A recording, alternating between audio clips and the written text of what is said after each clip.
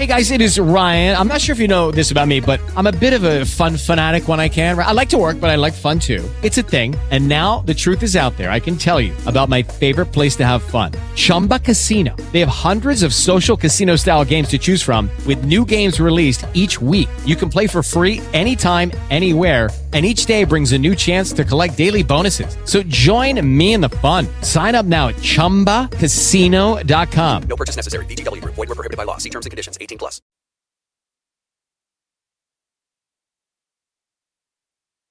Hey, John.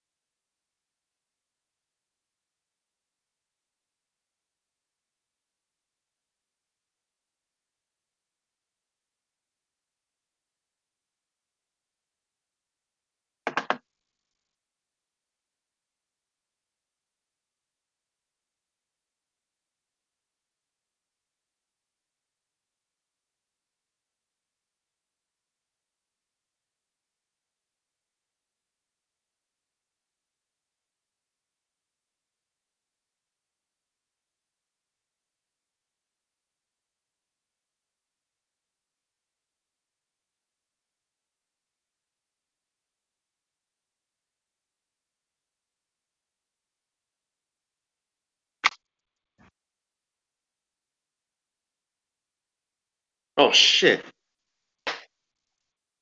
Take my pill.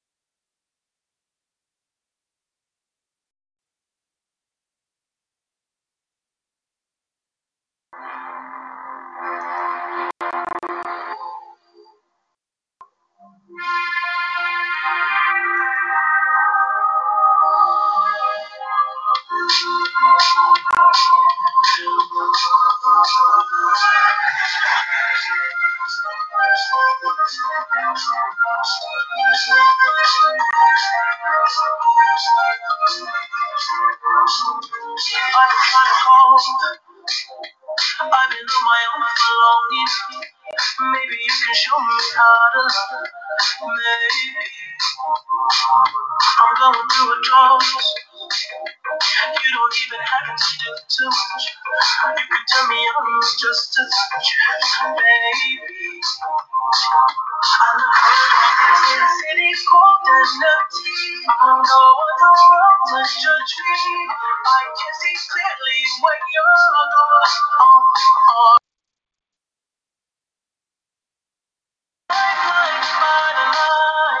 no, I can't sleep till I feel your touch. I said, ooh, I'm drowning in the night. Oh, but I like these couple of nights.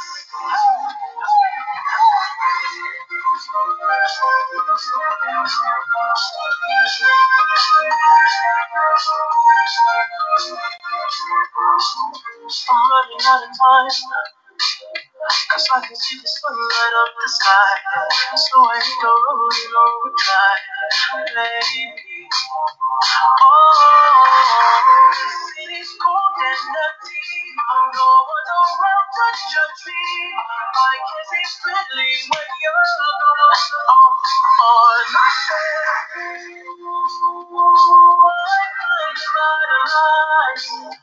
I can sleep till I feel your touch. I said,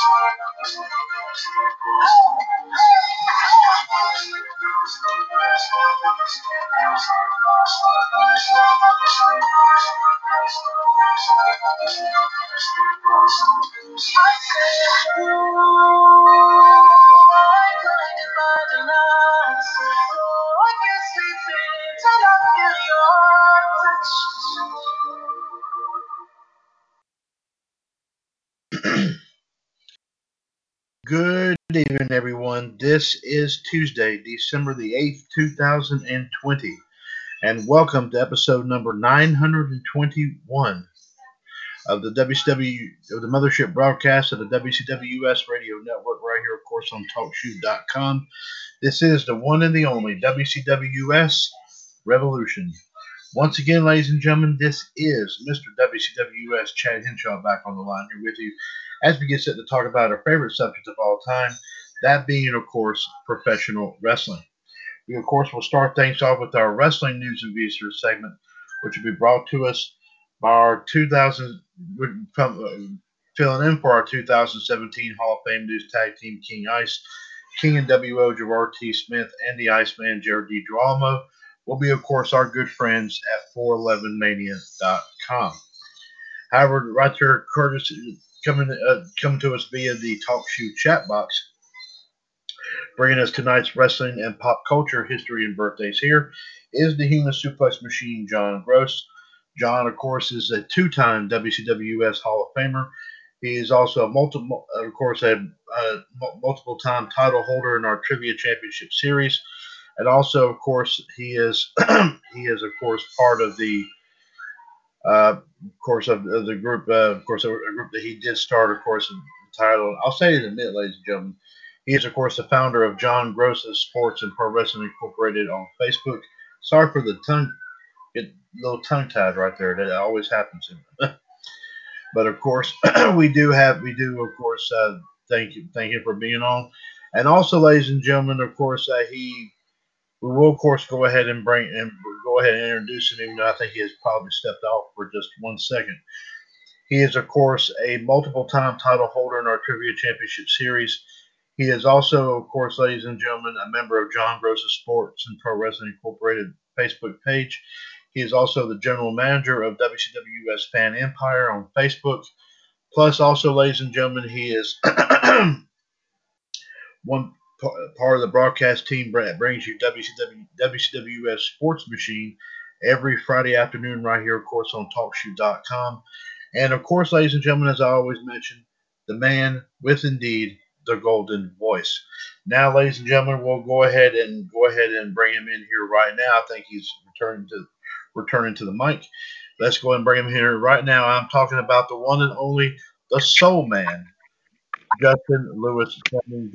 John, Justin, we welcome you, gentlemen, to episode, of course, Thank you. 920.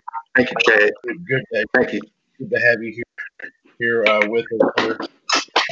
I need to kind of turn that sound down just a little bit there because it's coming in through here. Okay.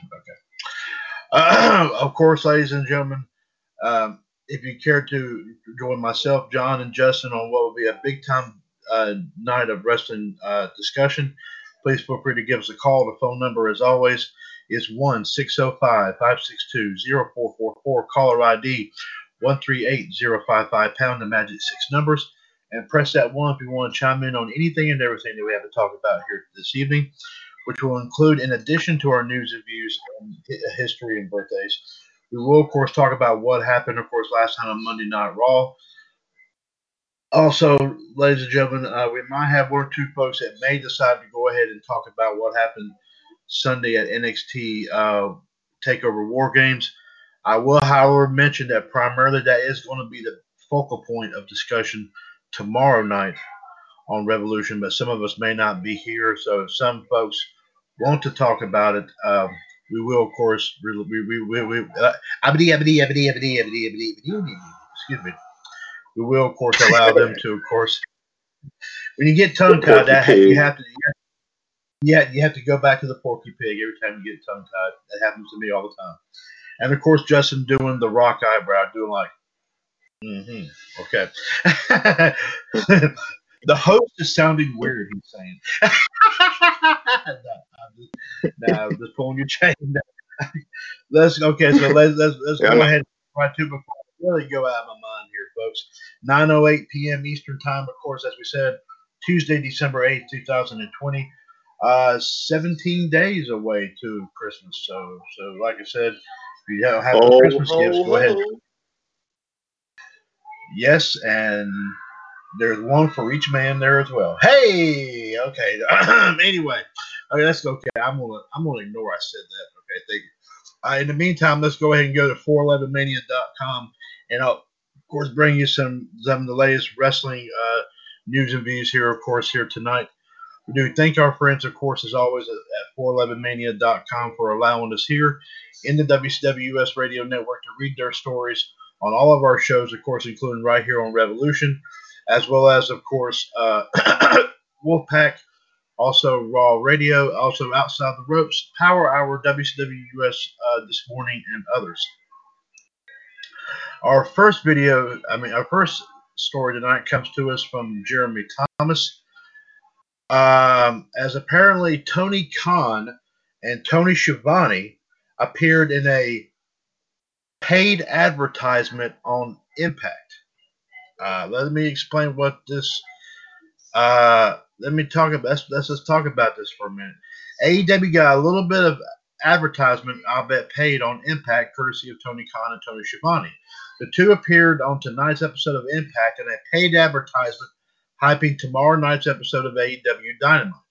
The ad had a 1980s cable access feel and had Khan say that he could stop Kenny Omega appearing if he wanted to, but instead he's helping fund the show via the paid ad. He said that the only thing he doesn't like about it is how Omega won the belt. Khan said Callis is welcome to come to Dynamite with Omega and is really looking forward to seeing them, then broke down the card for Wednesday's Dynamite. He also said that he may check out some of the tag teams and joked that there are rumors that he may buy Impact. He asked Schiavone about his time in Impact, and Schiavone said it was one night, then I quit the business for 18 years. Sorry about that, ladies and gentlemen. Excuse me for just 1 second here. Yes.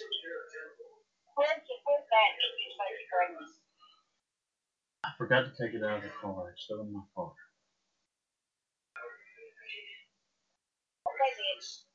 All right. When I get to the office in the morning, I'll put it in there, and then I'll give it to you tomorrow. Well, I'm coming in. Before we start doing all this paperwork. Okay. Well, okay. Well, I'll put it in the office, and I may have to stop and do that. I need to go to food bar anymore. I need to get it out of the car so I have room. So. Okay. All right then. I'll talk to you tomorrow. Bye. Sorry about that, ladies and gentlemen. I had a small phone call there. I'm sorry if you had to hear that. Apparently, Impact actually put this on a Twitter account, saying the following is a paid advertisement from @AEW, @Tony Khan, @Tony Schiavone 24. And there's a picture on their Twitter account if you want to, of course, if you on this Twitter on this tweet, we'll say, if you wish to see that. Now, this is one that really caught my eye here, of course, coming into the show tonight. Jeremy Thomas posted this story here today as WWE is seeking wrestling collectors to show off their memorabilia. Okay. WWE is looking for wrestling fans with some big collections of memorabilia to show off. The WWE Universe Twitter posted today seeking fans who want to show off their collection of prized wrestling possessions. There's no word on exactly what this is for, whether it's a network or cable special, a YouTube video, WWE.com gallery, or something else. It was announced back in May that AEW is producing a Triple H and Stephanie McMahon hosted series called The Quest for Lost WWE Treasure, but it is not. That's just what they said here, but it is not confirmed that it would be for that show. Fans can email at memorabilia@wwecorp.com with a photo and some details of their collection, as of course seen was actually WWE. Apparently, I don't know why they put AEW down. But as it says here, WWE is on a quest to find lost but not forgotten wrestling memorabilia. It's time to unearth your collection of prized wrestling possessions. Email memorabilia@wwecorp.com with a photo and tell us about your memorabilia. The rarer the treasure, the better the story. And this was written by WWE and is on the WWE Universe Twitter account. If you, of course, follow Twitter, if you follow that particular one, that's where you can find this information at. And I'm sure, like I said, we'll hear something about this from JD here, hopefully maybe here in a little while. Let's see here. But Jeremy Thomas has our next story here as we have WWE's Raw ratings and viewership inch down. The ratings and audience for this week's episode of Raw were down just slightly from last week. Monday's episode brought in a 0.51 rating in the 18 to 49 demographic and 1.736 million viewers, down 2% and less than 1% from last week's 0.52 demo rating and 1.741 million viewers. The numbers represented the lowest demo rating for Raw since the November 16th episode, drew a 0.51, and the lowest audience since the November 9th episode's 1.690 million. Raw ranked at number 4 among cable originals for the night per Showbuzz Daily, behind, of course, obviously, the NFL game on ESPN. We've had a 2.45 demo rating, 7.763 million viewers. The pregame show, 0.85 and 3.323 million. And the postgame Sports Center, 0.70 and then 2.038 million. The hourly numbers were like this. At 8 o'clock, it was 0.55 demo rating and 1.852 million viewers. 9 o'clock, 0.52 demo rating and 1.775 million viewers. And 10 o'clock, 0.47 demo rating and 1.583 million viewers. And all I got to say about that, what I just said, whew. Okay. Let's see here. Okay. Okay. Speaking of, we stay with some more WWE news, courtesy of Jeremy Thomas. As the theme for The Fiend Bray Wyatt ranks among the most hummed songs of 2020. And also, WWE stock is down. The Fiend Bray Wyatt's theme song is the kind that you can hum to, and enough people did that it made the list of 2020's most hummed songs. Code Orange noted that Let Me In, which they performed, ranked number 26 on Google's top 100 hummed songs of the year. Of course, as you can see in their tweet right here on this page. Billboard noted that the list reflects Google's best confidence for recorded music matches based on users humming and or singing. Recordings not associated with a single specific recording artist are excluded. Code Orange said this on their Twitter account, right in between WAP, Baby Shark, and Let It Go. Let Me In is the 26th at Billboard, at Google Top Hum Song of the Year, at WWE Bray Wyatt, at WWE. And also, WWE stock closed at $43.77 on Tuesday, down 53 cents or 2.77% from the previous closing price. The market as a whole was up 0.35% on the day. But JD's pants were not. Okay. Yeah, okay, I'm just, okay. Good, he's not on, so I can say that. But I get away with that anyway, so that's okay. He cannot do anything to the man because I am the man. No. Okay, anyway, Jeremy Thomas also posted this story right here, folks. We'll just have a little fun here to break the ice a little bit. As this week's edition of AEW Dark is online, of course, it came on at 7 o'clock here earlier. Here were the following matches, of course, that was on the show. Sean Dean, Sean Maluda, and Ryzen took on the Gun Club. 10 of the Dark Order took on Aaron Solo. Peter Avalon versus Louis Valley. Baron Black took on Sonny Kiss with Joey Janela. Brian Cage versus Danny Limelight. Sathira Shihun and VSK versus the Hybrid 2. John Cruz and Michael Nakazawa took on the Acclaimed. Diamante took on Tisha Price. Cole Cabana and Alex Reynolds took on the Varsity Blondes, who was Griff Garrison and Brian Pillman Jr. Falco and Mike Magnum took on Jurassic Express with Jungle Boy. Freya States took on Shayna. Fuego del Sol took on Brandon Cutler. Alex Gracia took on Nyla Rose with Vicky Guerrero in her corner. Skylar Moore took on Ivelisse. Big Swole took on Lindsay Snow. And Red Velvet took on Danny Jordan. And of course, also, ladies and gentlemen, there was another encounter there in which John took on JD, and the loser had to be spanked. No, I'm just joking. Okay. Yeah. Again, no one found that funny, but that's okay. Anyway, Jeremy Thomas also posted this story here as this week's episode of NWA Shockwave. The live stream is now online there as well. The live stream for this week's episode of NWA Shockwave is now online. Of course, you can see the video of the episode, which is described as follows. Hashtag NWA Shockwave rolls on with even more matches produced in conjunction with the United Wrestling Network. The matches that took place here tonight, Camille took on Simone Cherie. Eli Drake took on Watts. And at the time, NWA Women's World Champion Thunder Rosa took on Priscilla Kelly. Now, I will point out, ladies and gentlemen, as far as the AEW Dark episode and this episode of Shockwave, the AEW Dark episode will be posted on the AEW US page, of course, a little bit later on tonight. And the NWA Shockwave episode 2 will be uploaded on the NWA US Facebook page here a little bit later in the evening. So that way everybody can always go back and watch it, just in case you need something good to look at.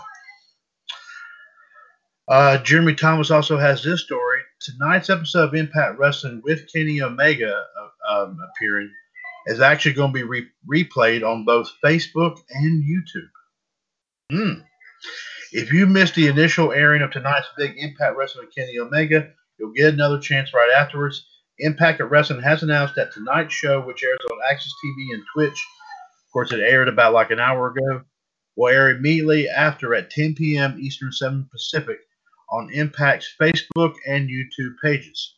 Here is the official announcement right here. Okay. Here's the official announcement. Reigning AEW World Champion Kenny Omega hits Impact on Access TV. Of course, it started at 8 o'clock. Special encore presentations on both Facebook and YouTube at 10/9 Central. In an industry-shattering first, ladies and gentlemen, the reigning All Elite Wrestling World Champion Kenny Omega will appear, and I think he did, on Impact, of course, on Access TV.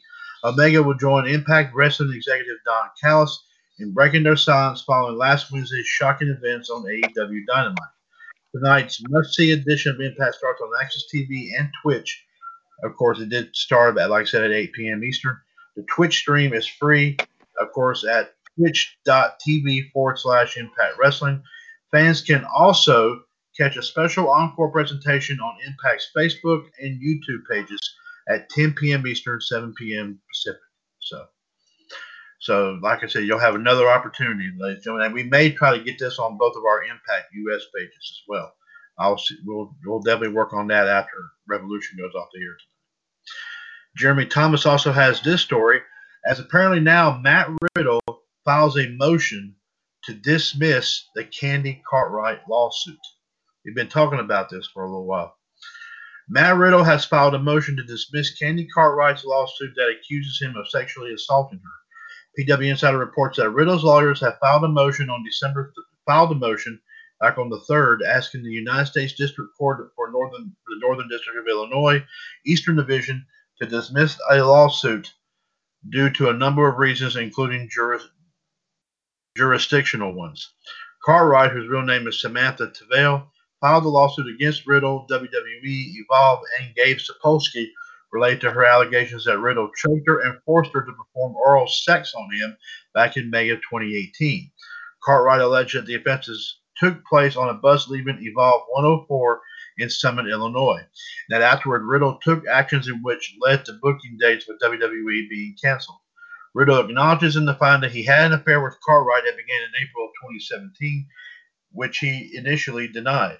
He says the affair lasted until his wife found out, at which point he ended it in July of 2019.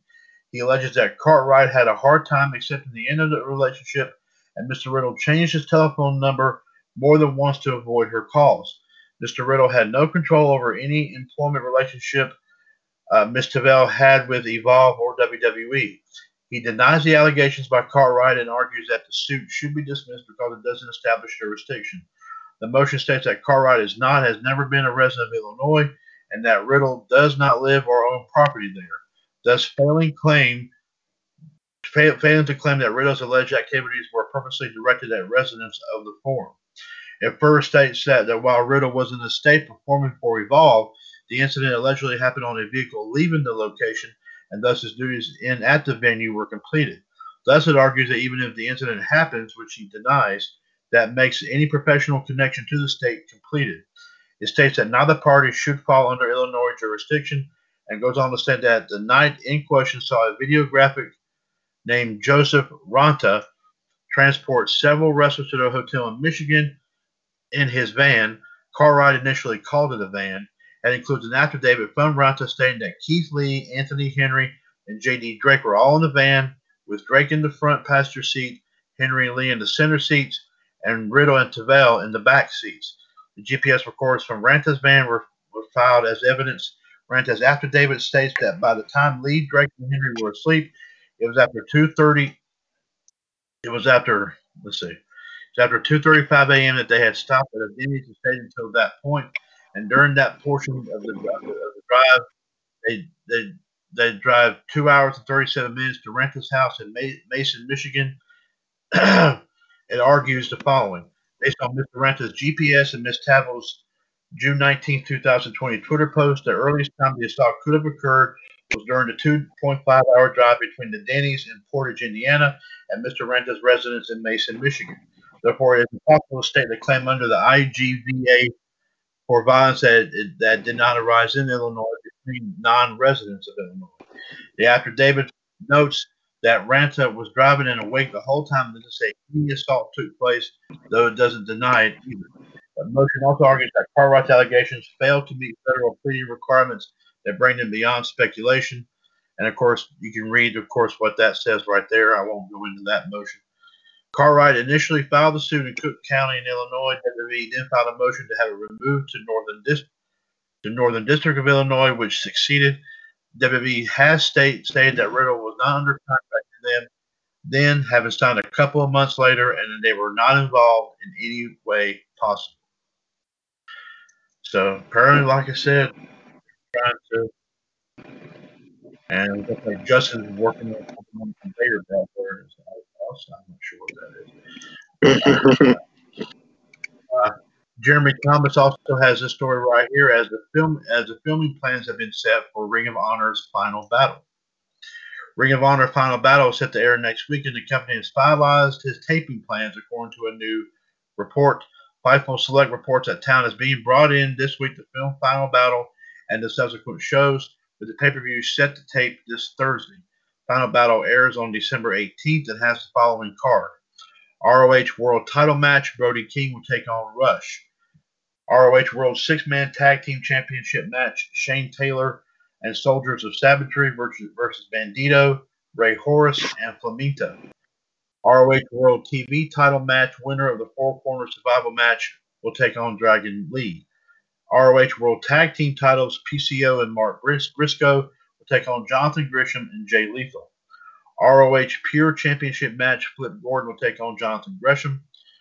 Four Corner Survival Match for ROH TV title shot, Tony Deppen, Josh Woods, LSG, and Dak Draper. Pure Rules Tag Team Match, Fred Yehai and Wheeler Yuta will take on Tracy Williams and Rhett Titus.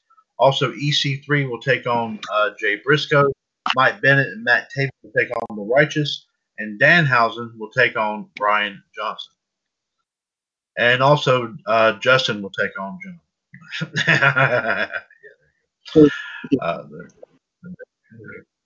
Our next story here, folks, Jeffrey Harris has this story.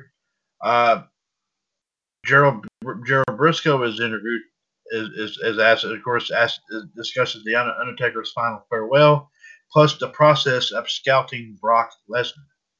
The Wrestling Inc. Daily recently interviewed WWE Hall of Famer and longtime employee Gerald Briscoe, who discussed the final farewell of The Undertaker in WWE and more. He also discussed discovering and scouting Brock Lesnar during his collegiate wrestling days. Below are some highlights from WrestlingInc.com. Gerald Briscoe on The Undertaker's final farewell, he says, "I'm a big football fan, so I usually watch football. But last night with Mark Calloway, The Undertaker, there was no way in hell I was going to miss out. I was emotional, and I wouldn't be telling the truth to say if my eyes didn't get a little messy last night. Paul Bearer, a really dear friend of mine. I still got a message on my phone from Paul when he was doing an autograph show in Atlanta. We were kind of ribbing. He asked me if I was going to come up there and keep the bar open. I said no, but I'll find you. I know what to do. You check in. He used to, in these hotels, check in as George Jones because George Jones was his main man singer. So, well, tonight I'm going to use an alias. What? Of course, Merle Haggard. How do you know? And I got the message all these years from Paul Bearer, and Paul Bearer was the one that actually set up my first Twitter account at WrestleMania in Miami in 2012. What is this Twitter stuff, Paul? And Paul had a Twitter account. I think he had like 30 followers. I said, would you help me set it up? Because I don't know how to do that stuff. So he sat there. He sent me my first tweet out. The first tweet on my Twitter feed is set up by Paul Bearer. Briscoe, of course, on Brock Lesnar, he says, well, number one, it did take a darn nuclear scientist to figure out this guy what it takes to be a WWE star in college, especially. If you got 3 words out for Brock Lesnar, you were getting a great conversation out of Brock Lesnar. I was a personal friend, and I was a teammate at Oklahoma State University and in the same recruiting class as his college coach. I saw Brock when he was a junior in college, and he lost in the national championship, but he was still a beast. He should have lost, but he shouldn't have lost, but he did. I wanted to bring Brock to WWE. Briscoe says, I got a mental picture of him there of what could transpire, but I knew he was a junior. There was no way in hell I was going to call one of my best friends from college and say, hey, I want your guy. I think I called Jay Robinson. I said, Jay, I know Brock is a junior, but I want him for WWE. And he said, I'll tell you what I'll do. If you give me your word, he's got one more year here. If you give me your word that you won't distract Brock, because Jay Robinson told me this himself. Brock is easily distracted because he wants to do so many things. As we found out later in life, he jumped over from UFC to WWE and back and forth like that. Yeah, he said, I give you my word. Next year when he finishes the national championship, then a week after he wins that national title, I'll have him in my office and I'll put you online with him and I'll talk to him beforehand. I'll make sure I'll make sure he's nailed out for you before you even call. I might even have a bonus for you, and he did have a bonus. Of course, how the bonus ended up being Shelton Benjamin. And that bonus turned out to be Shelton Benjamin. So I got 2 on 1 phone call. I got the greatest athletes to pass through WWE through my friend Jay Robinson. I got Shelton Benjamin and Brock Lesnar, but it didn't take a brain surgeon to know that this guy had what it took. Sure enough, he did. Of course, I'm going to dispute Gerald Briscoe, of course. Keep in mind, ladies and gentlemen, he and his brother years ago were the ones that brought in Hulk Hogan. So they could bring in someone a big name like Hogan. They could turn and do that with somebody like Brock, and especially with Shelton Benjamin. Jeffrey Harris, our next story here. We have a backstage update on Braun Strowman and, of course, how he injured his knee. As previously reported, Braun Strowman reportedly suffered a knee injury recently. As a result, he was forced to bow out of his planned title matchup against Drew McIntyre at TLC 2020. According to a report from PW Insider, Braun Strowman has not been backstage at Raw in recent weeks, but while he is currently out nursing his knee injury. Additionally, the report noted that Strowman hurt his knee when he was in the group that caught Keith Lee during his dive at Survivor Series. WWE wrote Strowman off TV last month by having him get indefinitely suspended for assaulting Adam Pearce on Raw. Drew McIntyre is currently scheduled to defend his title against AJ Styles in a TLC match at TLC 2020. Jeffrey Harris is our next story here, as Yusuke Okada is exiting All Japan Pro Wrestling at the end of the month. According to an announcement from All Japan Pro Wrestling, wrestler Yusuke Okada is going to be leaving the promotion after his contract expires on December 31st. His last match with the promotion is currently scheduled for December 13th at Corey Kewman Hall. The decision was reached after Okada met with AJPW President Taiki Fukuda. Okada is expected to become an active freelancer in 2021. He first joined the promotion in January of 2017. Blake Lavelle has this story here, as, of course, referee Charles Robinson talks about his storyline with Ric Flair in WCW, the memories from the last Nitro, and how he was introduced to The Rock. This is a very interesting story right here. In a recent interview on After the Bell with Corey Graves, WWE referee Charles Robinson discussed his storyline with Ric Flair in WCW, memories from the last Monday Nitro, how he first met The Rock, and much more. Here are some of his comments. Charles Robinson was asked on his favorite WCW memories and also how his storyline with Ric Flair came together. He says the biggest thing that stands out is when they had me do the Little Nature Boy storyline with Rick and Arn. Got to work with some of the greats. I worked with Roddy Piper. I worked with Randy Savage. I was in the business for 1 year, and they put me into this storyline. And it was Kevin Nash who came up to me and said, "What do you think? What do you think if we have you wrestle a girl and you lose?" I said, "Okay." And he goes, "And we'll give you a Ric Flair robe." So that's what we have right here behind me. I remember that because I'm working some of the most legendary with some of the most legendary guys ever in the business. And they all have such a great mind for it. Randy Savage, he took the time to work with me in the ring and work on the match and make sure what we gave the fans was fun and entertaining. It wasn't meant to be a comedy thing because it wasn't. I thought the match actually turned out pretty good. He was just fantastic. The only problem I had with Savage was about a week later after my match, which was a sold-out RCA Dome in St. Louis. Ric Flair and I teamed up to take on Medusa and Savage. They called it a mixed tag match. I think they were saying that I was a part of the other mix. But, of course, Savage and Medusa, they were going over, and Savage was going to do the elbow on somebody. Ric Flair looked at me and said, "It ain't going to be me. I volunteered. It was volunteered to take the elbow drop from Savage. And unfortunately, he landed on me and put me in the hospital for a couple of weeks. He collapsed my lung, cracked some vertebrae in my back, and my wrestling career was over. I was supposed to tour with Rick all summer long, and we were supposed to do the tag. Well, if that would have happened, who knows what it would have done to my referee career. I'm of the mindset things work out the way they were supposed to." On his memory from the last edition of Nitro, Charles Robinson says, "That was a sad day in Panama City Beach. I show up thinking everything's great, WCW's great. I knew they were struggling because of our houses were way down. There was talk of Eric Bischoff buying the company, so that's what I thought we were going to do. We were going to be WCW. We were going to carry on under Bischoff's reign. We show up, and there's Shane McMahon, Bruce Pritchard, Gerald Briscoe, and all these other guys. It was sad because no one knew if they had a job the next day. They said, hey, everybody's good, but they don't need a whole roster of referees and wrestlers to come over to WWE. It's just not needed. We did that show. We cried. I did the last match, which was Flair versus Sting, which was so historical. So lucky to be able to do that. On how he was introduced to The Rock, Charles Robinson says, the guys, they were playing cards, and I had never learned how to play cards. I'm just not that good at it. But for some reason, I had a cup of water in my hand. I think it was Jack Doan that said something to me and acted like I was going to throw water on him. He goes, you won't do that. You're the new guy here. Okay, so I throw the water on him. All the referees, they get me. They take me to a chair. They take my mouth shut. They take my finger in a position, the middle finger showing, and they put a sign on me that says, The Rock who? They pushed me up in the chair to meet The Rock that way. So that was a lot of fun. He does this little thing with his eyebrow. He did that to me. That was it, but it was so much fun. And of course, you can check out, of course, Corey Graves' podcast called After the Bell if you want to hear the interview he does with Charles Robinson.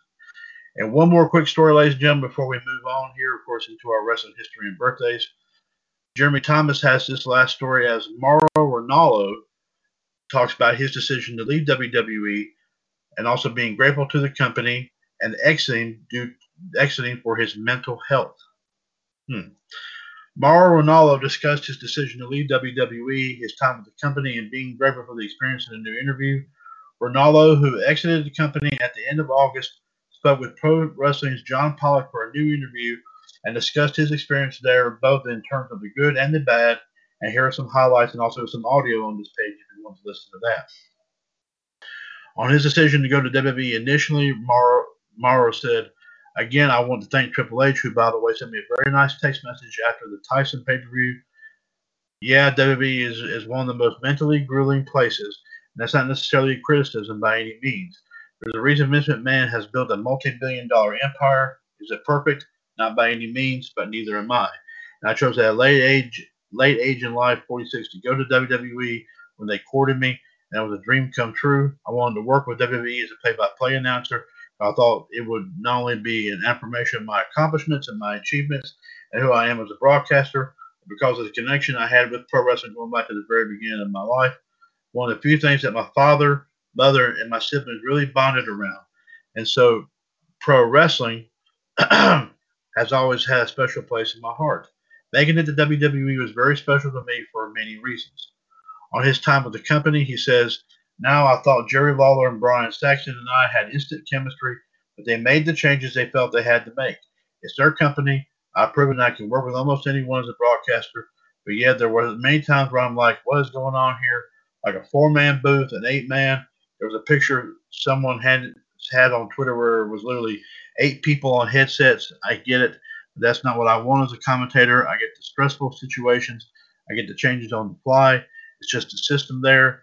But for me and my mental health, even moving to NXT where we were live, it was the best experience I could ask for. As a testament to what Triple H and everyone down in NXT has done, I just felt for my own mental health, and it was becoming more and more apparent during doing the show, even from home.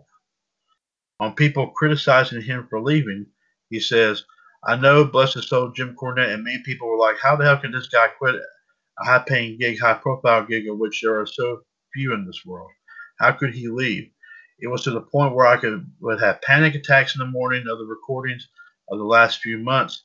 I didn't like, with all due respect, I didn't like what was happening with who was involved, and with all respect to all announcers, but I also believe in chemistry. Maybe I was the problem. On show day, I'm not a great guy to be around because I'm completely effing focused. I'm prepared. I expect everyone else to be the same. And there was another reason. I'm a play-by-play announcer. I think I'm one of the better ones in the business, and I need to be left alone at times. On being grateful to the company, he says, I want to thank WWE for everything. They have improved my standing in the world. They have allowed me, I believe, to get other opportunities. The fan base and their treatment of yours truly, their support of my documentary, it was like my life, filled with highs and lows, trials and tribulations. Sometimes when the dream comes true, it doesn't necessarily remain a dream. Sometimes you're not supposed to meet your heroes.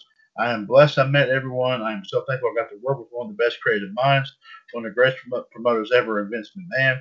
Did we see eye to eye? No, but I think that was also a respect he had for me and one I had for him. He has his vision, and I have my vision. And NXT was my vision.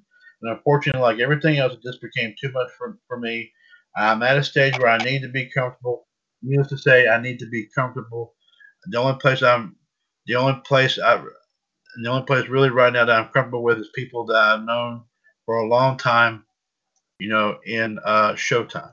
So, so, and of course, like I said, this is coming from Post Wrestling. If you want to, of course, the audio is on this page right here. If you want to, of course, go back and listen to that. It's on the page where the story is on 411 Mania. But we do once again want to thank our friends at 411 Mania for bringing us tonight's wrestling news reviews here. Of course, filling in here tonight for 2017 Hall of Fame News Tag Team King Ice, King W.O. Gerard T. Smith, and the Iceman Jared DiGirolamo. They're bringing all the news that's fit to print here in the WCWUS Radio Network. And of course, if the news doesn't fit, they always find a way to make it fit. And of course, super glue and duct tape, you cannot beat that old-fashioned combination, nor would we have never tried to do so in the past 5 years. So let's see what John now has, ladies and gentlemen, as we move into our wrestling and pop culture history and birthdays here for today. Let me see here. Okay. On this date in 1994, the WCW Saturday Night Tape in Atlanta, Georgia, Harlem Heat defeats a team of Stars and Stripes to win the WCW World Tag Team titles. By the time the match airs on January 14, 1995, the Real Life Brothers have held the tag titles for just over a month. Let's see here. I believe.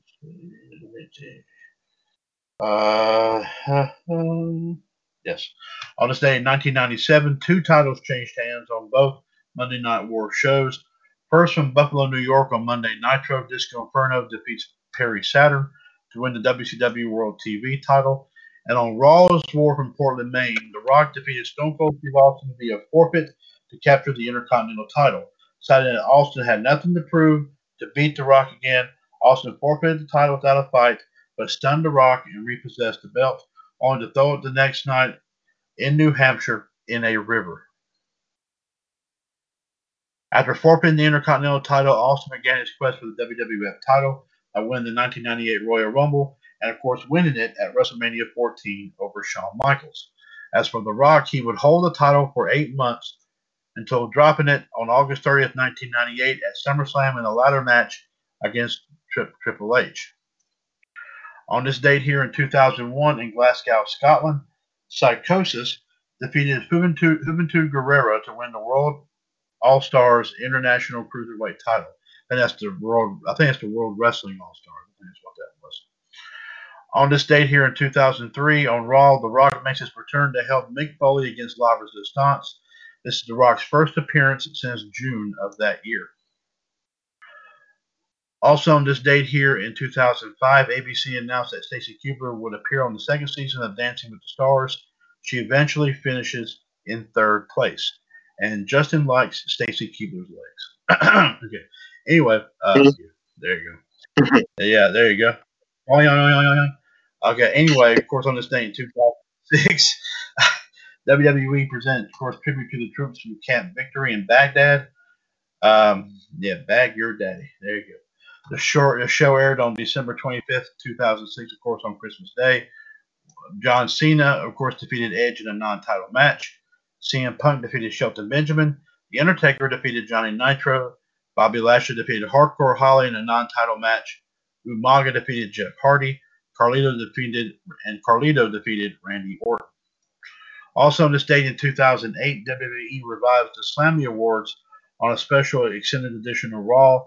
The first Slammy is presented by the company since 1997, and they've been presented yearly ever since. Chris Jericho won Superstar of the Year. The match of the year went to Ric Flair versus Shawn Michaels at WrestleMania 24. The Diva of the Year went to Beth Phoenix. The Oh My God moment of the year went to CM Punk winning the World Heavyweight title and successfully cashing in his Money in the Bank briefcase on June 30th, 2008. Couple of the year went to Edge and Vicky Guerrero. Okay. Tag Team of the Year went to Miz and Morrison.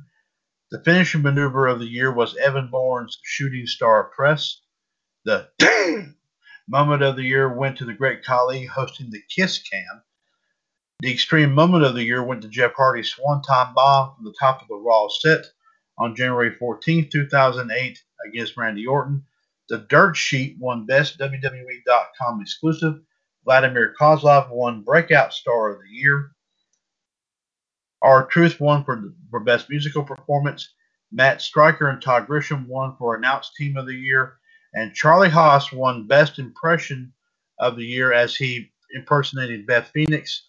He was called the Glamour Haas on October 27, 2008. Also on this date in 2014, WWE presented the 2014 Slammy Awards on an episode of Raw from Greenville, South Carolina. Superstar of the Year went to Roman Reigns. The Match of the Year went to Team Cena versus Team Authority at the 2014 Survivor Series. Sting won the This Is Awesome moment for his debut. AJ Lee won Diva of the Year. Damian Mizdow won LOL Moment of the Year for pulling the Miz's stunt double. The Oh My God Shocking Moment of the Year went to Brock Lesnar ending the Undertaker's WrestleMania streak. Chris Jericho won Extreme Moment of the Year.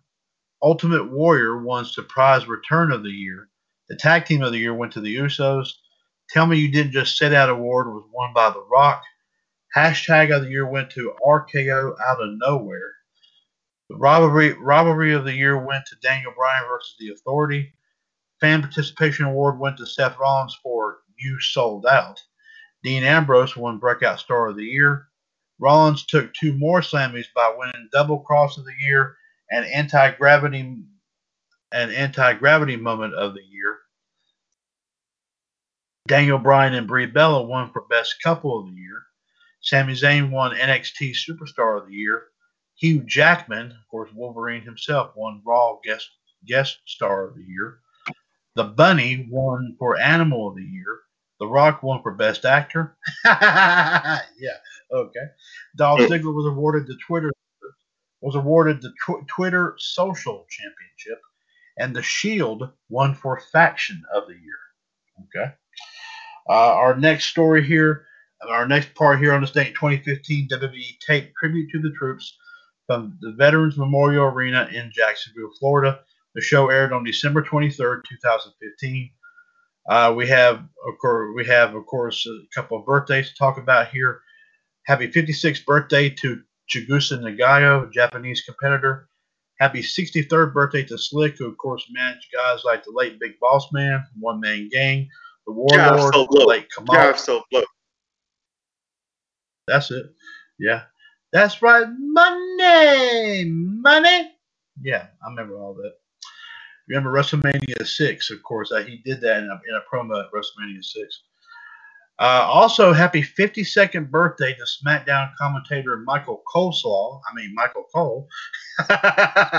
Cole had been in the WWE commentating, of course, business since 1997, and even made his wrestling debut in 2011 when he had a rivalry, of course, with Jerry Lawler. Of course, happy 38th birthday to Jimmy Rave. I don't know if you read the story the other week or not. He actually had to have his arm amputated, unfortunately. So his wrestling career, sadly, is over with a little bit. But happy 38th birthday, of course, nevertheless.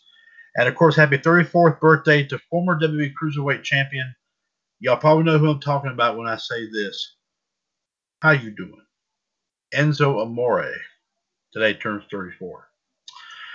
And now we go into some, of course, pop.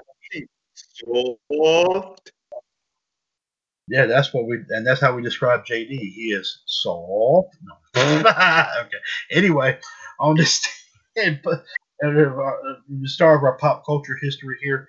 On this date in 1776, George Washington's retreating army crosses the Delaware River from New Jersey.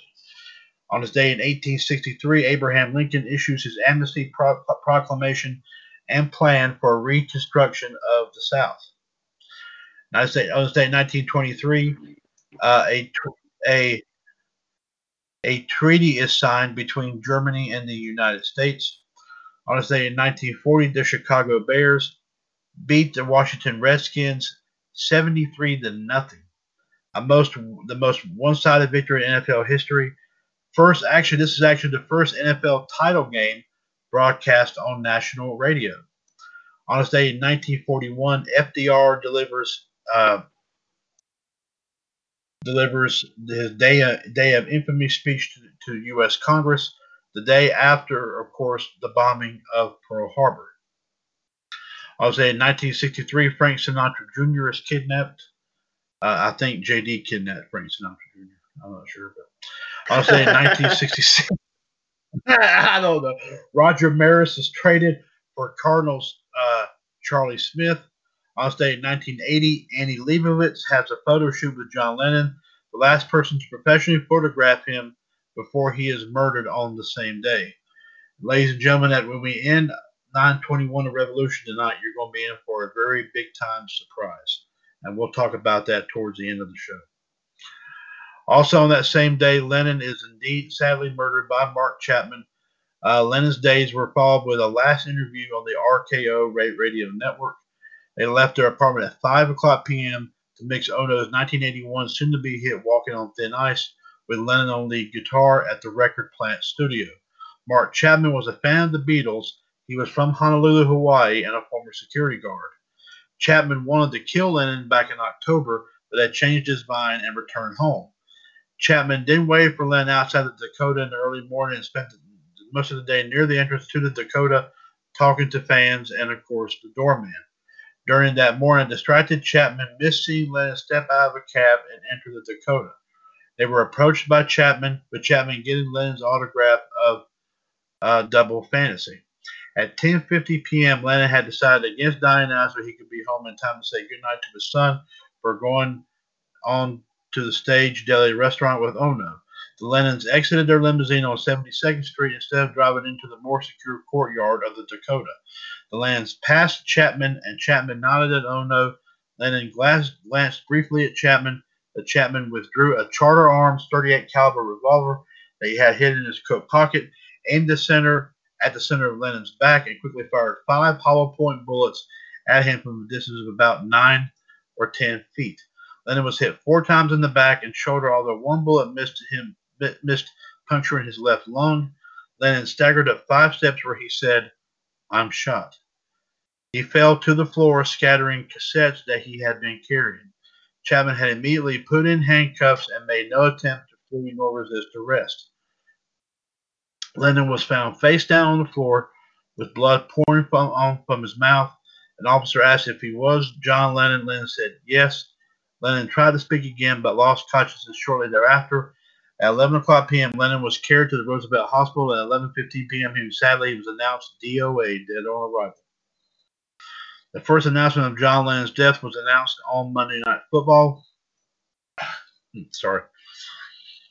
A game between the New England Patriots and Miami Dolphins was tied with less than a minute in the fourth quarter, and the Patriots were driving toward a potential winning score. As the Patriots tried to put themselves in position for a field goal, Arledge informed Frank Gifford and Howard Cosell of the shooting and suggested that they report the murder.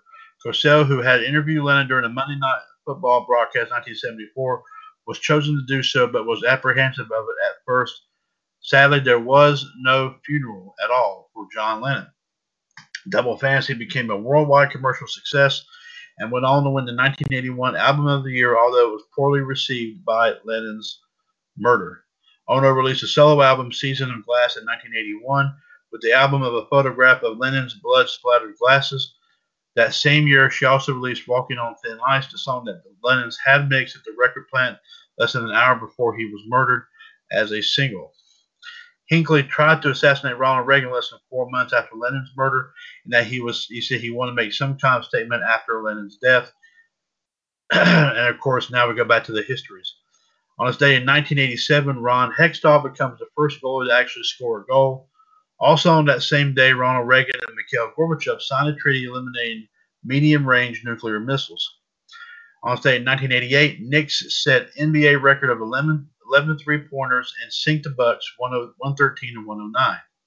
1990, the Cleveland Indians agreed to a lease new ballpark in Gateway, which is, of course, now called Jacobs Field.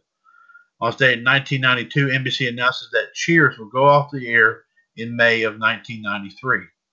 On this day in 1994, Darryl Strawberry is indicted on tax evasion charges, so they had to take him by the strawberries. Ooh, that was bad. Okay. On this day in 2011, the NBA and Players Union reached an agreement to end a 161-day lockout, shortening the season by 16 games. Today, believe it or not, would have been the 77th birthday of the lead singer of the Doors, Jim Morrison.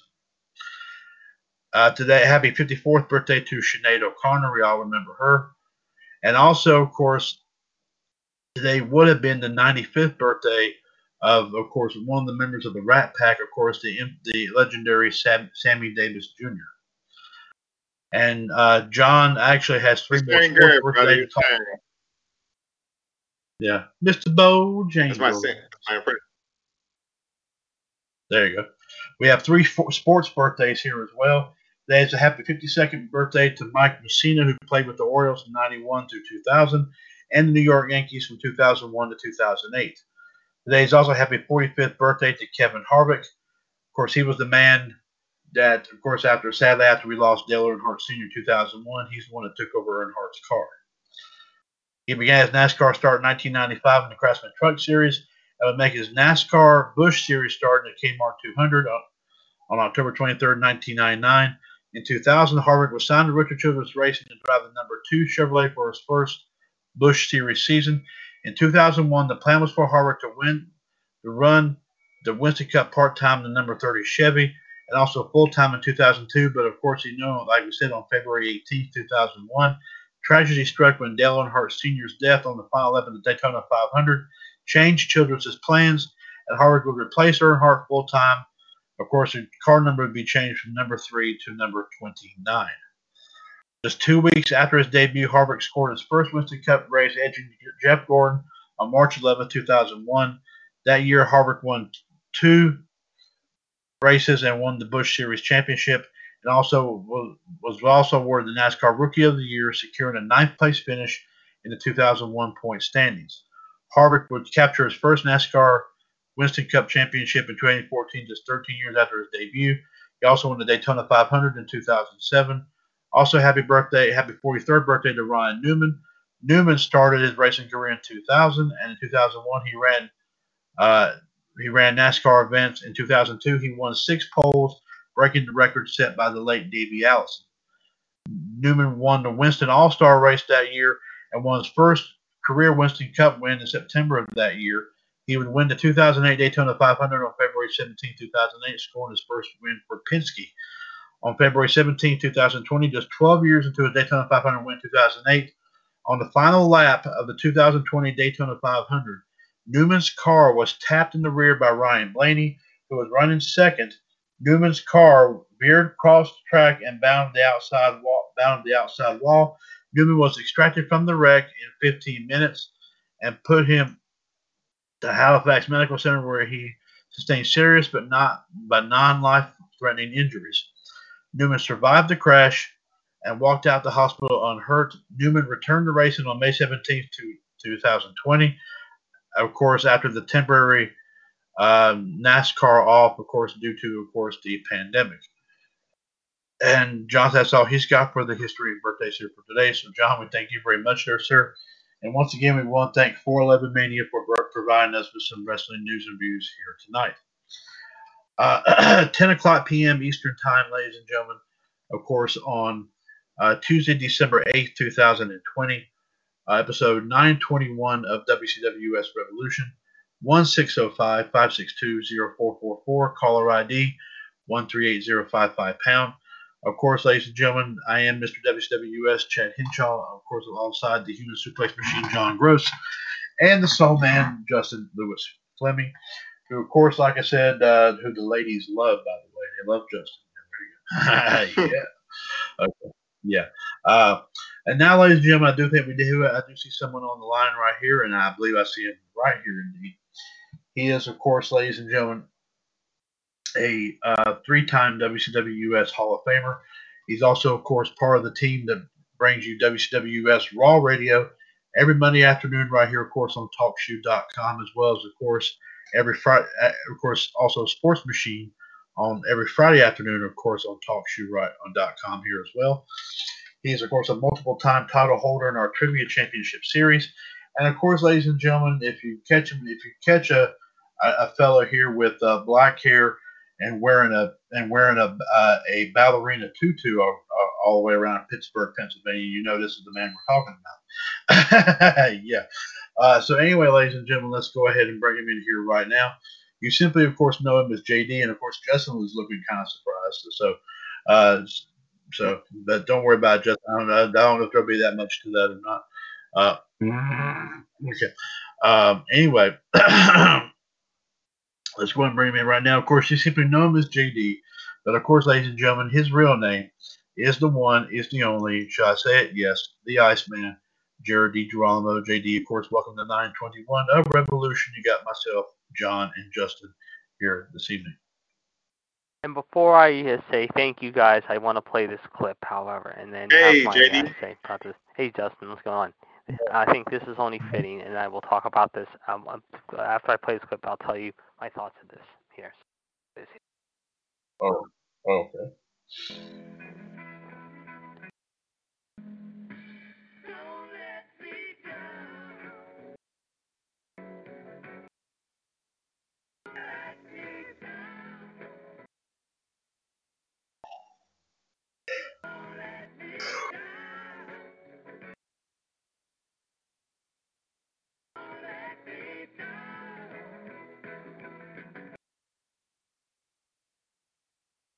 And the reason why we play that is because of what happened 40 years ago tonight. It was a Monday night in New York City. It was 17 days until Christmas, 1980. In the 80s, however, had started off with let's just say a big bang, no pun intended, if you will, with a lot of things. The Pittsburgh Steelers won their 4th championship in 6 years. The Louisville Cardinals of college basketball, of course, had won the NCAA men's title. MASH was still one of the most popular shows on the television station, as was the TV show Dallas. And, of course, we had seen just a few weeks before the maybe most controversial moment in television history up to that moment of the infamous J.R. Ewing shooting of Larry Hagman's character, as 80 million people watched that night on a particular Friday before Thanksgiving. Fast forward the clock to 2 weeks later. It's Monday night, December 8th. The WWE is in Madison Square Garden doing a show. Monday Night Football is on ABC with Howard Cosell down in Miami, as the New England Patriots and the Miami Dolphins are playing one another.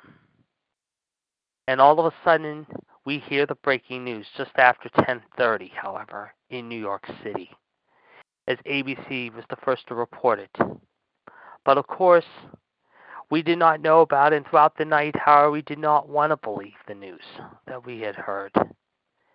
As John Lennon had just returned home with his beautiful wife Yoko Ono, however, to their home to the Dakota, when a crazed fan, Mark David Chapman, or should I say, moron, maggot, dickhead, clown, cock stain, creepy, and callous Chapman did the unthinkable, pulling out a gun and at close range shooting John Lennon 5 times in the back, fatally wounding him at first and then literally making him, and just not even anyone else but Lennon.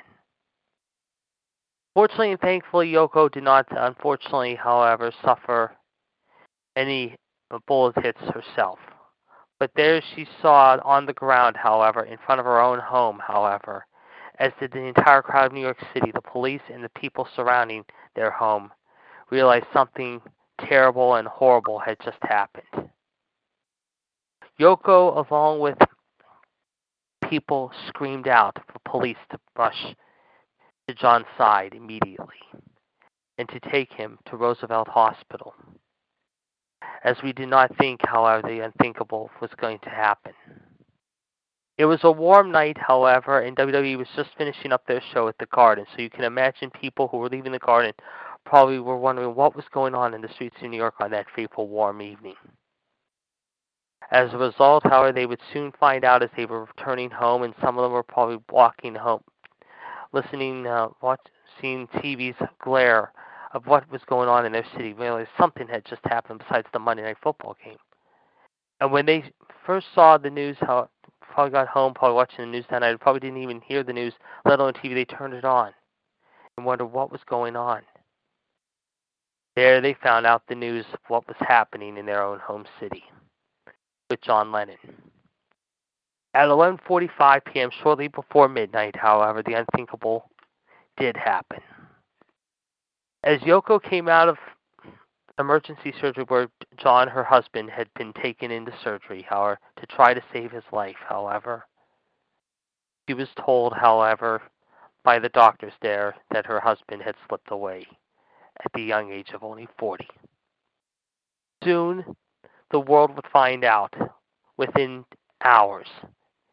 And at that time, we had no cell phones, we had no text messaging, we had no internet. Hell, we had no computers. The computers was being born on its own at the time. But throughout the night, however, people did not want to believe what they were hearing, let alone seeing and witnessing. The next morning, it seemed like people woke up from a bad dream, that it didn't really happen. It really didn't happen, and it wasn't true. But as they got their morning papers from the New York Daily News, the Post, and the Times, they read the news that it did happen. Like I said, I was only 3 at the time. I would have been 4 the following Monday. And when I first heard about it when I was very young as a teenager, I couldn't believe what had happened. And to this day, every December 8th, I think about that fateful day. I can only imagine how if I was that, but I was like in my teens then, compared to what, and I'm a lot older now, probably in my mid-50s. Some of us were in our 50s. But just imagine the people that felt hurt, anger, and just absolutely in shock when they heard the news about John on that fateful Monday night in New York City. 40 years later, look what has happened since that fateful night in New York City. We have gone through so much since then, and especially this year alone. Dustin heard me say this earlier today, and I'll get your thoughts on this before I wrap it up here. Get into discussion about a little bit about Raw and some other news to report. I can only imagine what John Lennon would be feeling now today, 40 years later. What life would be like, what he would say, what we've gone through in the last some 4 decades since that fateful night, what his reaction would be, what he would think. I can only imagine he would feel anger, hurt, shame, pride, happiness, but also just pain. Because we've seen too much pain already. December 8th will always be a fateful and very heartbreaking day every year, and has been since that fateful night in New York City. And to John Lennon, to Yoko Ono, more than anything, more than John Lennon, we all feel your pain, what happened that fateful night. And we still do every year when we celebrate the anniversary, unfortunately, of that very fateful night. But let's just remember one thing. John taught us one thing. Whether you love him or hate him, however, it was summed up best in one of his songs. All you need is love. And now, more than ever, that's what we need, is love. So to John Lennon on this fateful day, I say rest in peace, my friend, till we meet again.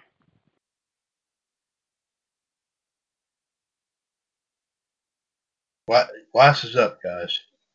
To a true star. Music genius, an icon, legend. It's no doubt about, regardless of where he was at. I mean, Lennon, like I said, was a true artist of the work, and of course, obviously, every year, of course, you hear a lot of Christmas music out there. His version, the original version of the song, "Happy Christmas, War is Over." I think that's right there. That is. I mean, I think I don't know if it was Sarah McLachlan or somebody redid, or Celine Dion or somebody redid it. I think it was her. But yes. But Lennon and Ono, I think, did it. I mean, Lennon especially, but I think Lennon did it did. I mean, not to disrespect the others, but Lennon was the original. And the original one's always good. Just like one other. And I hate to get off the subject for a minute, but let me mention this one other Christmas song. This reminds me of the Christmas song called "Last Christmas."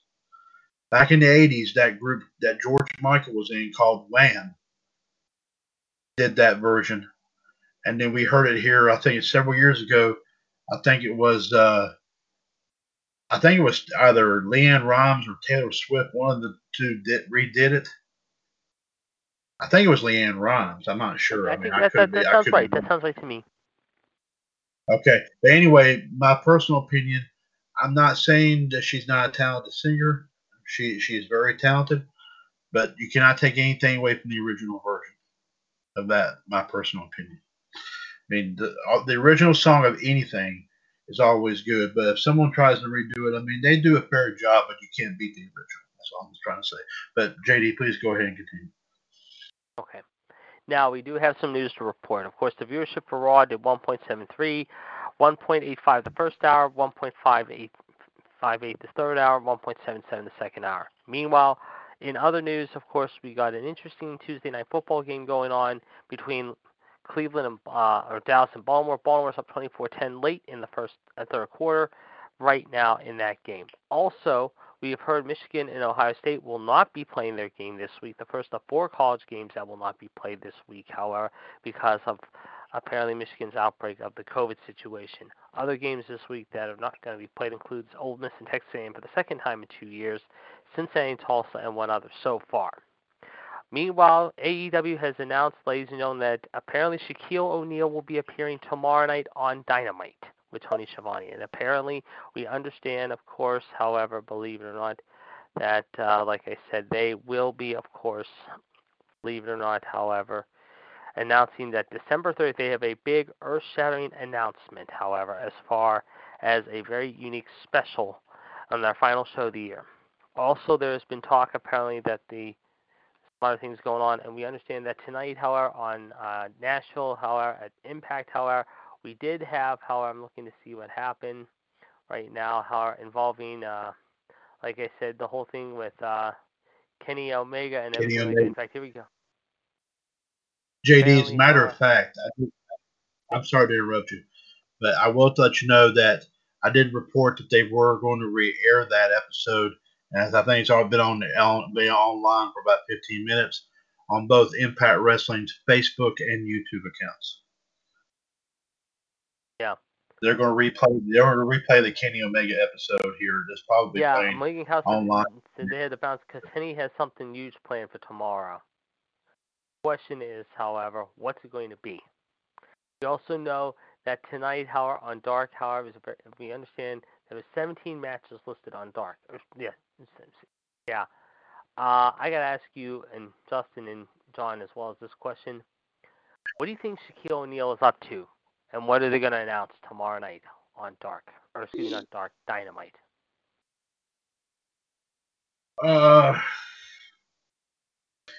Well, maybe, I don't know, maybe, I don't think Kenny Omega announcing who his first challenger is going to be a big one. He's probably going to try to hype it up to make it big, but it's no telling who it's going to be. Although John says he has no idea. It could have something to do with his title win. Of course, even Tony Khan is saying now he didn't really care too much about how Kenny Omega won that belt last week to begin with. So, believe it or not, they did like an old style, like they used to do in the NWA. They had Tony Khan and Tony Schiavone do a paid announcement on Impact talking about tomorrow night's episode, apparently. That was one thing Tony Khan said something about, but he was not crazy about how Kenny Omega won it. But he said he's ready to, that he will welcome Don Callis into the fold here, of course, on AEW tomorrow night. My speculation, even though it's probably not going to be the case, but my speculation is going to be that Kenny Omega will announce his first challenger since he's won the belt. But of course, I don't know who it could be. I mean, it would have to be a real big. In order for it to be a big announcement, it would have to be a name that we may not have heard in years. But of course, John. I'm sorry, John was saying. Of course, is Sting going to say anything? And of course, what is Shaq going to do? Not our Shaq, but of course, you know the main Shaq. We don't want to see AEW is back. It has of course, there's been some talk is if Sting's going to wrestle. Obviously, he can't because of the neck injury that he suffered. Of course, when he had that match with Rollins. And of course, he's retired. AEW did state for the record here, and I've read this last week, that due to, of course, that he's going to possibly have he's going to have some sort of role in AEW, but he's not going to wrestle. He can't take any more bumps. I mean, he says he's already in his 60s. They said.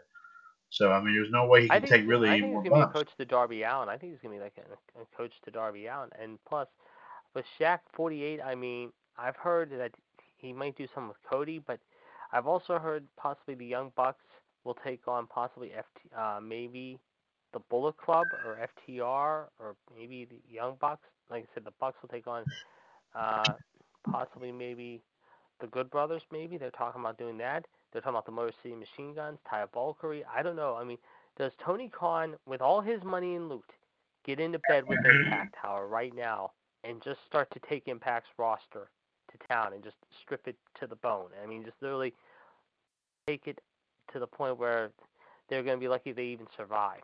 I'll ask you all that same question.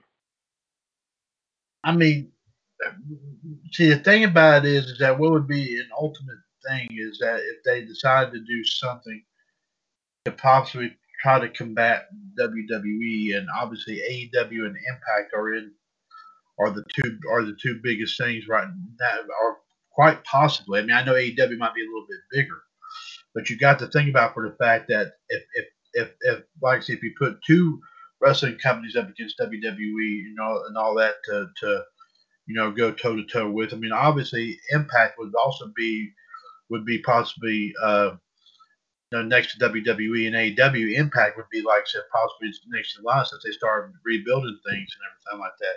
But seeing AEW and Impact together, kind of like doing something.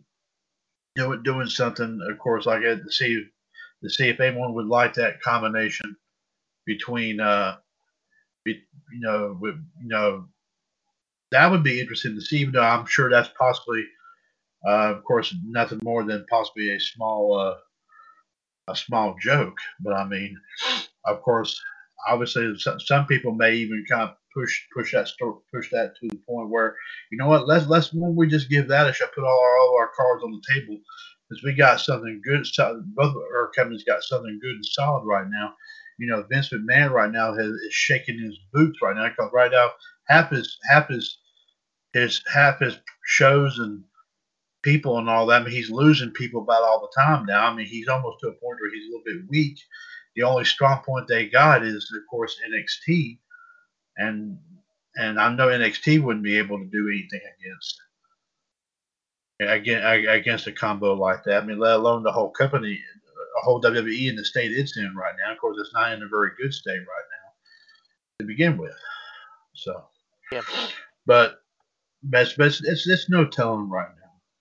It's just simple. With all this going on here with this, especially in this situation, I mean, I don't think anything real big could possibly go at this point. But I'm sure if they were at full steam, I would love to see a combo of AEW and Impact stars.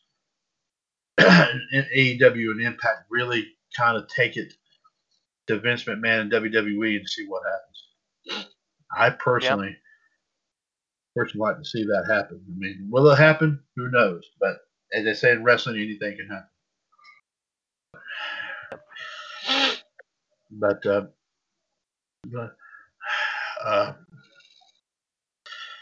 but again, we'll just have to wait and see here. Now, I think JD, you wanted to, of course. Now, as I mentioned, as I did point out here, I know you did mention this yesterday on Raw Radio, but I will go ahead and mention this one more time. Now, I know that JD has not been coming on Revolution on Wednesdays that often. Now, tomorrow night's edition of Revolution is when we plan on talking about the War Games event. Now, if JD in the event you cannot make it, I might swing by that, but I'll just say this: the War Games matches were not bad. The women's War Games was a hell of a match. I will say that first and foremost. It was a damn good match. You cannot say anything bad about that match. It was a good match. And the thing is, though, how it was entertaining. However, it was good. The men's, as much as I hate Pat McAfee, however, I can't stand that clown. I mean, he held his own. It went 45 minutes long. I thought Timothy Thatcher against Tommaso Ciampa wasn't too bad. The North American title wasn't too bad either, although I was kind of pissed that Johnny Gargano won it back again because he had Austin Theory and his screamed masked hoodie friends, if you will, which was a crock of shit, no pun intended, if you ask me. But it is what it is. But yeah, overall it was a pretty good War Game show. I was very impressed with what I saw. How I thought it wasn't too bad, but I just do question how some of the things that did go on. But overall, it wasn't bad, though, I will say. Well, I will also mention, JD, you talked about this on Raw Radio last night. Yesterday afternoon, I should say. I don't know why I said last night. That the thing about Austin Theory helping Gargano win back the North American title. I'm sure, obviously, this is kind of bringing a main roster storyline to NXT. And what I mean by that was, of course, comparing it to, of course, what we just recently saw with Seth Rollins and Murphy situation. Yeah, basically, it kind of does. They brought the NXT, apparently. But Justin will agree with me on this, and Justin and I talked about this too. Do we need to have the Garganos shoved down our throat? Do we really want to see them shoved down our throat? I'm sorry. In my opinion, no. No. I mean, what is Triple H thinking? Yeah, exactly. I mean, don't get me wrong. Johnny is talented. Kansas has her qualms too. But again, we do not need to see Johnny win the North American title. Leon Ruff has only held it for a short time. Priest should have had it back. And Kansas in the Women's War Games is okay with her team. But if there was one standout from that team who looked good in the War Games match for the ladies, and Justin will back me on this too, it was Raquel Gonzalez. She absolutely did a pretty damn good job. And if she wasn't on Kansas's team, I think she could have held her own and won this match with ease. No question. Indeed. Well, yeah, I mean, Rhea Ripley. They're messing up Rhea Ripley and they're messing up Shotzi as well. Yep. I agree with you there. Yep. Well, all I gotta say here is, I think Justin, I think you said it best on the chat box on Sunday night. I mean, but I will emphasize basically to a point what you were saying that both of the Garganos felt with their respective victories that they kind of owned that pay-per-view on Sunday. But the thing about it is, my personal opinion, needs to really slap Johnny and Candace around a little bit, put them back into a dose of reality. Because, like I said, when you get cocky, like when you get to that point where you're a big time name and all that, and next thing you know, you're acting this blamed cocky over a lot of things. I mean, it's almost. I don't know what's worse, both of them together, or the boy Grandma Bailey. I don't know which one is worse. I think it's Karen Bailey. Yeah. I don't think so. I mean, she's enough trouble for two people, basically. My yeah. So yeah, but person, like I said, by the way, here, just in case Justin did not hear this, before we go into, of course, our Raw discussion here, and we have a few moments here, let me go ahead and bring this to the attention here. Justin, just in case if you did not notice it on the pay-per-view prediction center page, I posted this yesterday, that we did not have an official winner of the Money Inc. Championship match between you and Mitt. So what I have done is I have given it an extension. People have until this Friday for somebody to break that tie. If it's broken before then, I will announce it. But if it's not, with all respect to you, Justin, and I'm telling you this now because that way I want you to understand that it's nothing on you or it's nothing on you. But I'm going to possibly have to call that match a draw. That means Mitt would hold on to the belt. So if no one breaks that tie, so if somebody votes for Mitt, then Mitt wins. Mitt retains. But if someone puts in the vote for you, you win the belt. So I want you to keep that in mind. So it's nothing on you, but I'm giving it a fighting chance for somebody to do something with that. By the way, we did post a poll on the Revolution Radio Facebook page about what everyone thought was the best match at TakeOver War Games, and let me go ahead, by the way, and give of course an update about that. Anybody can vote on this anytime they wish.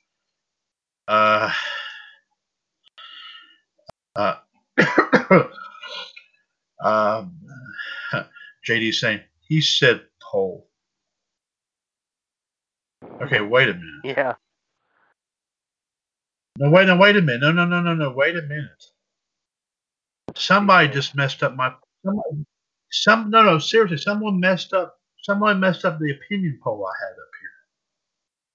up here. Who in the world? Somebody just. What the heck? Ladies and gentlemen, I'm not sure what has happened, but apparently somebody has destroyed, apparently, the opinion poll that I had up here for the best match at NXT TakeOver War Games that I posted here. That I posted here on Sunday night. Somebody took out all. Somebody removed 4 of the 5 choices. Who in the right mind? Nobody had authorization. Nobody had authorization to do that. No. Did everybody? Have y'all seen it? Have y'all seen it? Mhm.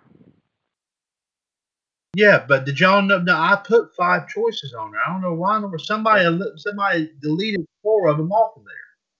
Nobody had that. Nobody had that right. I'm the one that created the blame thing.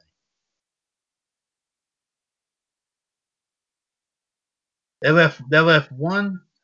Well, ladies and gentlemen, we're going to have to repair that. I'm sorry about that. I don't know what happened, but somebody deleted the part of my opinion poll. When I find out who it is and all that, somebody is going to end up paying. So no one. That's the main page for our main show here, and like I said, nobody has any authorization to do anything like that on that page unless Wait, you mean your polls, Chad? Yeah, no. I did. Calm down. Stop it for a minute. I know the way I said that. That's funny. I know. No, this was what I call an opinion poll for everybody to leave their thoughts about what they thought was the best match at the NXT pay-per-view on Sunday, and I posted this Sunday night, and now all of a sudden, somebody deletes 4 of the choices on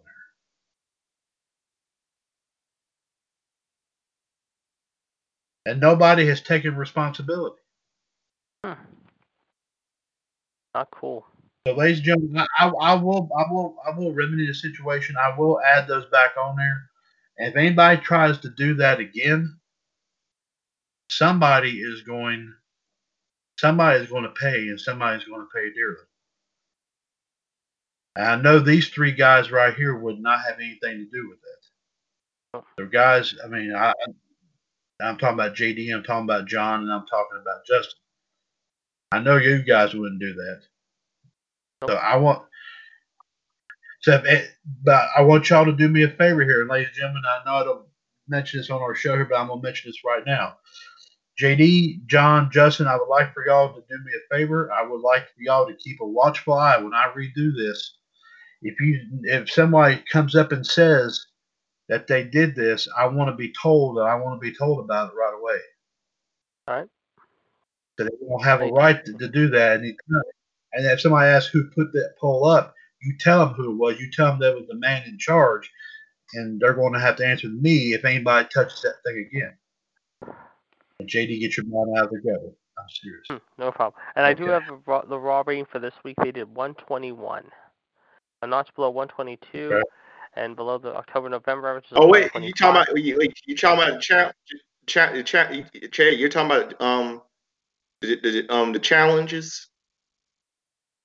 No. JD, tell him what once in a while. No, you would vote what matches you thought was the best match. Yes. Oh, you mean the NXT War Games thing? Yes, but but it wasn't on the pay-per-view prediction center page, Justin. It was on the page for WCWUS Revolution Radio, the main page for this show. Oh, that's why I posted it. I posted it Sunday night after that show was over with. After that show was over with, I posted it. That's not a good idea. That's not a good idea. What the? Oh no! I can talk to the host. Oh, fuck a duck! That should be fun. Yeah, I'm the host and I'm the creator of it. Is there anything wrong with that? That's kind of curious. What are you going to ramble on about tonight? Let me ramble on. We don't ramble about anything. We talk wrestling here. I've been doing this show for 5 years. We don't ramble about anything. Still waiting. We talk wrestling here. That's what we talk about. Yeah, that you can literally call it tiddlywinks for all I give a rat's ass about. I want to know what you're actually going to talk about tonight. That's my curiosity. Wow, what a jerk! Yep. What a jerk! No, I think it was him that deleted those things. I think it was him, Chad. I think he was the one responsible for what he did with removing their NXT War Games things.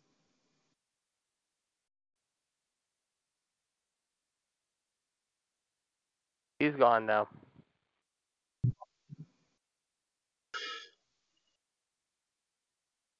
What the heck is his problem? I don't know where he came from. Did he just do what I thought he did? No, he's on here. On the call ID? Must be a troll or something. He's under. No. You know who that is? That's one, Justin. That's another one of John's guys. That's that Ron fella. Wow, Ron Johnson? That's John. Wow. I think he probably must be the one that took your NXT War Games predictions off Chad. I wonder why he called in the show.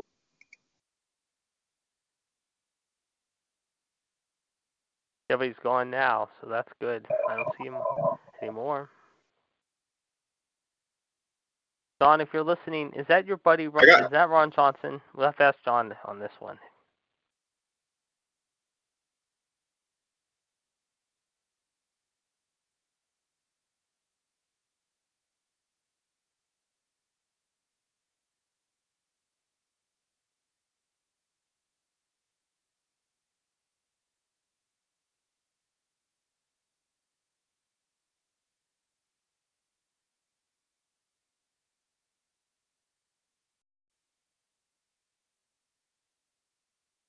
Ladies and gentlemen, episode 921 of WCWUS Revolution here.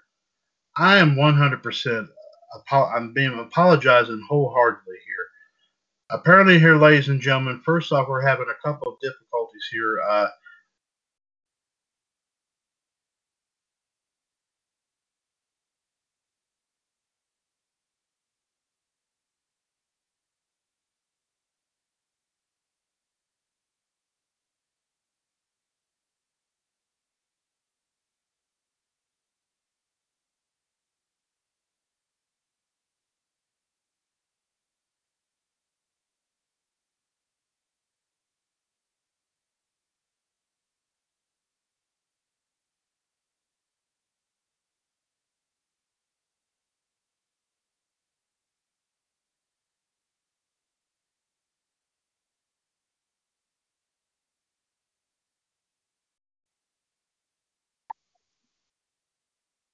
Ladies and gentlemen, I have been knocked off the show here several different times, and we continue to have a few little problems here with this.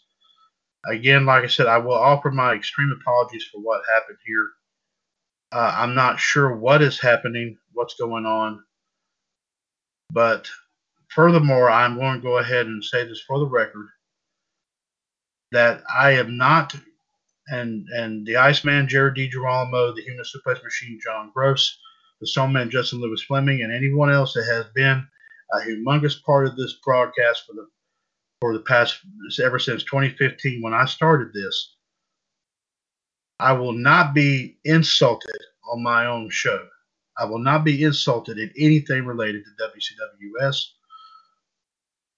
And I'm going to say this. I'm going to say this one more time.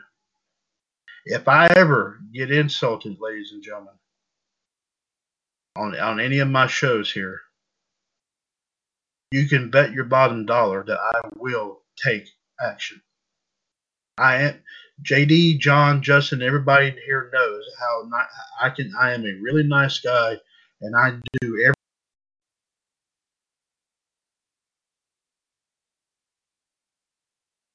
Yeah,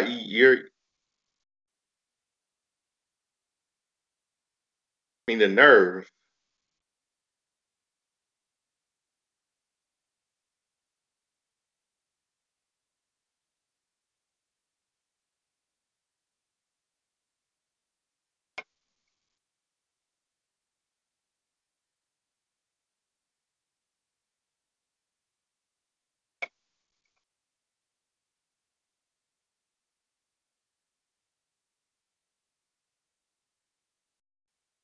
Ladies and gentlemen, my apologies again. Before this all continues, ladies and gentlemen, due to the continuing situations here, continuing problems here, and my apologies to all of my guests here tonight. I'm afraid that, like I said, that we cannot continue, of course, with this episode because we just continue to having audio difficulties and TalkShoe for some reason is saying I am on another device. I know for a fact I am not transmitting on another device, only on one, and that is my computer.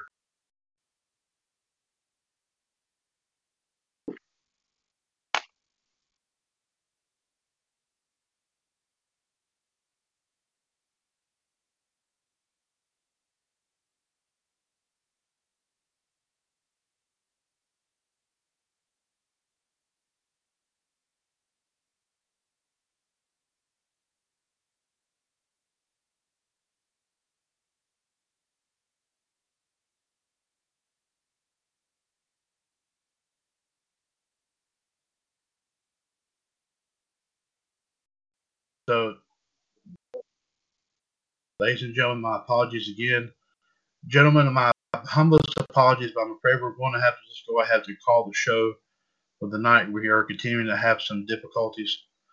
So, ladies and gentlemen, thank you for joining us here tonight for episode 921 of WCWUS Revolution. Take care and God bless here, and we'll join you tomorrow night with Outside the Ropes and also 922 of Revolution. Take care and God bless here, folks. This is, of course, the WCWUS Radio Network.